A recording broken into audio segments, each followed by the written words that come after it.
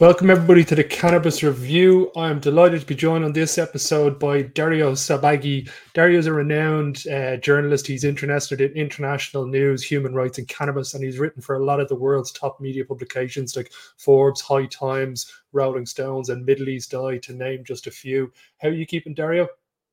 Everything is fine, thank you.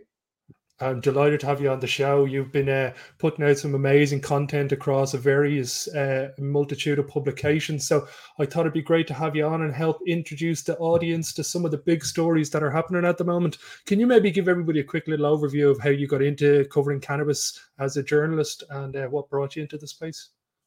Yeah, basically I started covering cannabis like 2 or 3 years ago, and working with a English publication with Word. I started covering cannabis from Italy, about some stories from Italy because it's the country where I come from. And then I started to collaborate with other news media organizations, including High Times, on Forbes. But at the same time, I cover Middle East news from the Middle East regarding politics and economics. And regarding cannabis, I also be an editor-in-chief of the Italian edition of Word. It was called Word Italy for 1 year and a half. And then now I'm working as a freelance journalist, both covering both cannabis and international news with a focus on the Middle East. Okay, amazing. Yeah, I've subscribed to your Middle Eastern newsletter, and I highly suggest anybody who hasn't subscribed and is interested in learn about that territory of the world, check it out on his website. You can subscribe to everything there. But moving on to the first story for this podcast that I wanted to talk about, it's the JUICYFIELDS story. It seems to be a big news at the moment in the cannabis industry, how a group of guys created an investment platform that turned into a Ponzi scheme and ran away with everybody's money. Can you maybe give everybody your expert overview of that scenario and that case so we can get people up to speed on it? Well, yes, I started to cover JUICYFIELDS story just a few days ago, actually. Other publications such as Dario and El País Financiero covered this topic for months. Because of this alleged scheme, JUICYFIELDS basically was a crowdfunding cannabis platform where people could invest to buy a plant to be cultivated, harvested, and sold. But at the same time, it was discovered that it could be a Ponzi scheme, in the sense that the website is not working. It's not working more actually, and people just cannot withdraw their deposits. And now there are some private investigation about what's going on there on JUICYFIELDS platform. And actually, there are some lawyers working on it. Basically, it seems that the owners of the platform belong to 3 people with Russian passports, and they just disappeared.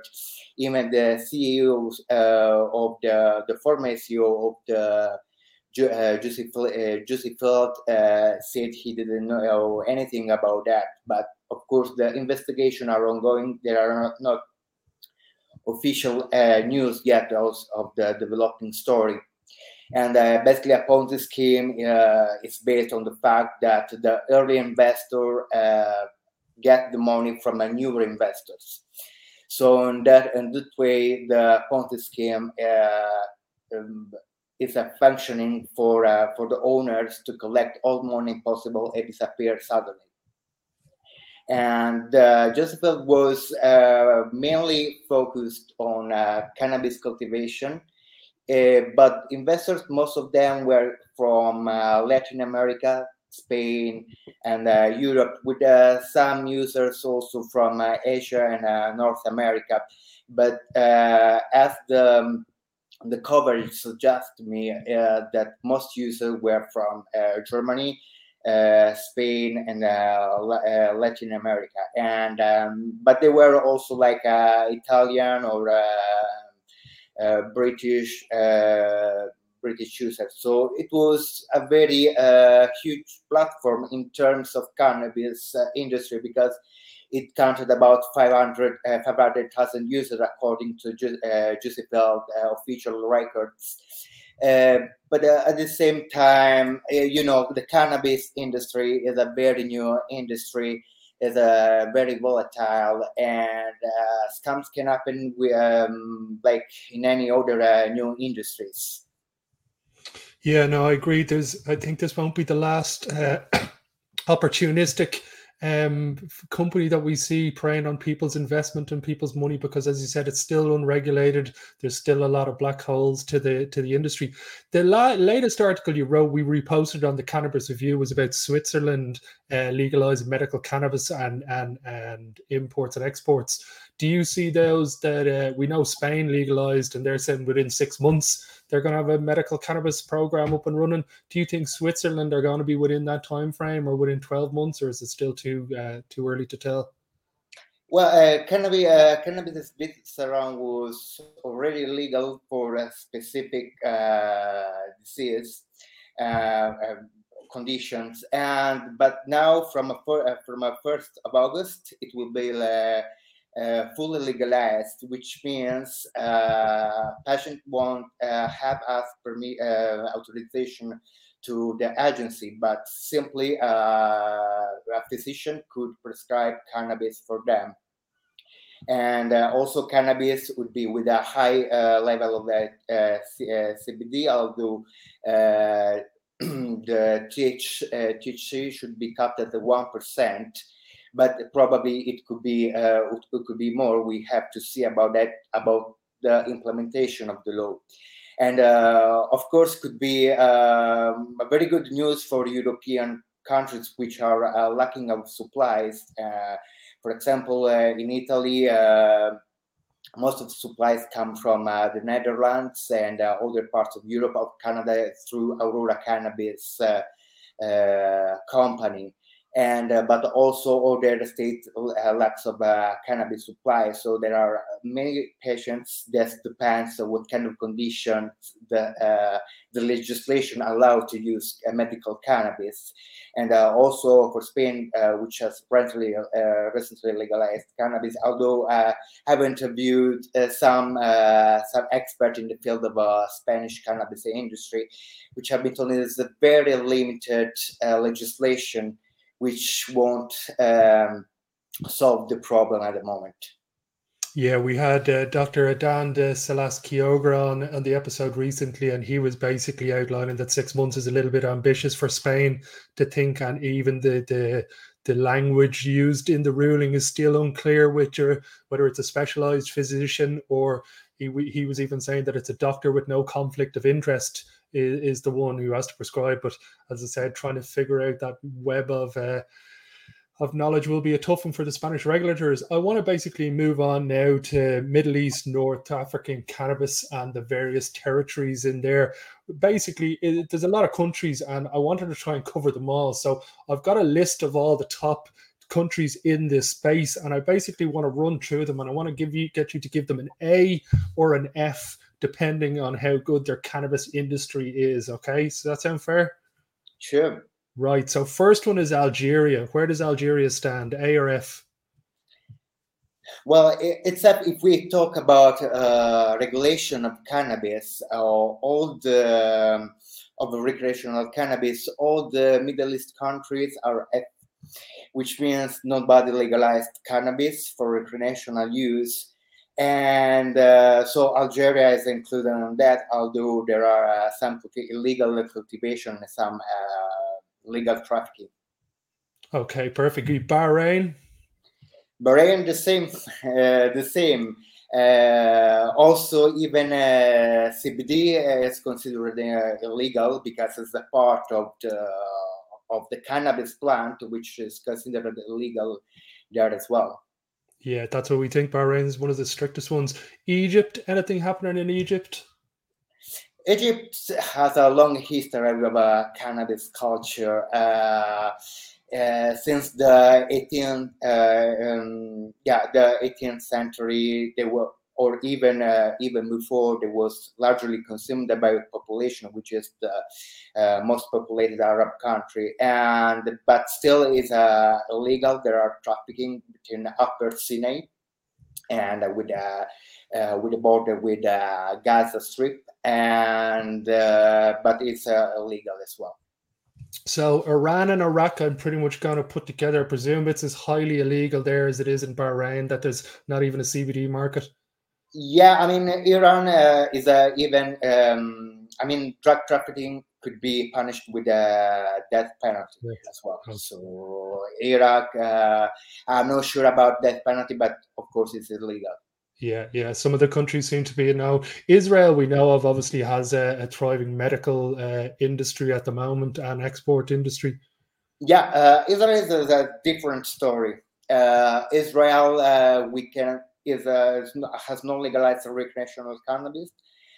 Medical cannabis could be used for certain usage, but very exceptional. But at the same time, what's interesting about Israel is the research. We don't have to forget that THC was isolated there in 1964 by Mesholam. Dr. Raphael Mesholam in 1964 was isolated there. So it has long history with the research, and also recently is one of the largest import of cannabis.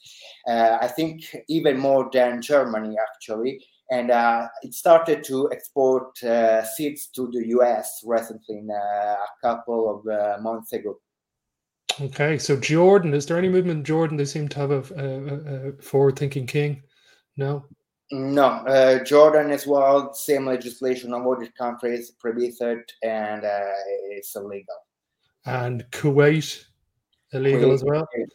Lebanon? Lebanon was the first country to legalize medical cannabis in 2020 with the hope to contain the economic crisis that started in late 2019. However, has not been implemented, the legislation.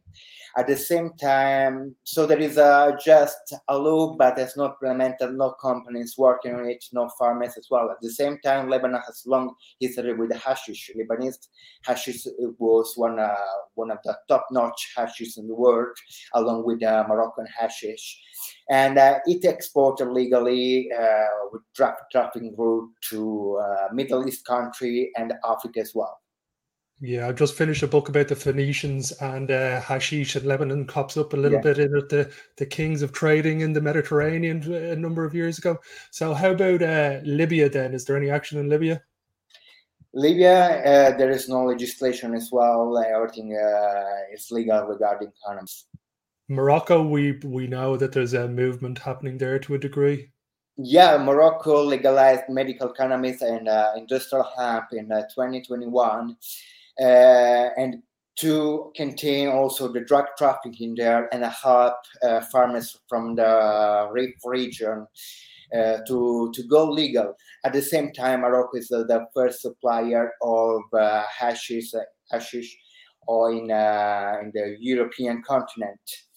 So recreational cannabis still continue to be illegal, although there is some form of tourism regarding the legal cannabis crops. So European Western tourists goes to Morocco also to have a tour in these farms in a Reef region and other parts of the country. Okay, so I'm going to bunch Oman, Qatar, Saudi Arabia, and the United Arab Emirates and Yemen in together. No laws, pretty much not a chance of it. To everyone, even regarding CBD. Some months ago or some years ago, I don't remember well, but a British citizen was jailed for carrying on CBD oil in United Arab Emirates as well. So it's strictly illegal. And then Palestine, anything happening in Palestine? In Palestine, also it's illegal, and also it's widely consumed in all this country you just mentioned. So, including Palestine, is cannabis consumed as well. But And then we've got Syria, Tunisia, and Turkey. Anything happening? Yeah, all the country are illegal. Cannabis there is legal. Syria have some cultivation as well that could export something. Turkey is illegal as well. And what's the other country you just mentioned? Tunisia. Tunisia as well. They have good hashish quality. They have some crops. They export something, I believe, as well. But yeah, still illegal. Okay, yeah, I think it's been very informative. I love learning about all the different territories that are happening at the moment. For anybody who hasn't read any of Dario's work, I highly recommend going to his website. The link is below and in the information below. Subscribe to the newsletters there. He's one of the top journalists covering cannabis as far as I'm concerned. So, Dario, thank you very much for taking the time to join us today. Thank you very much, Roy. It was an absolute pleasure. Hopefully we'll get to touch base at the start of next year and we'll get an update on some of these territories, and hopefully we've got some movement in Europe and further afield as well. Sure. Thank you. Until next episode, guys.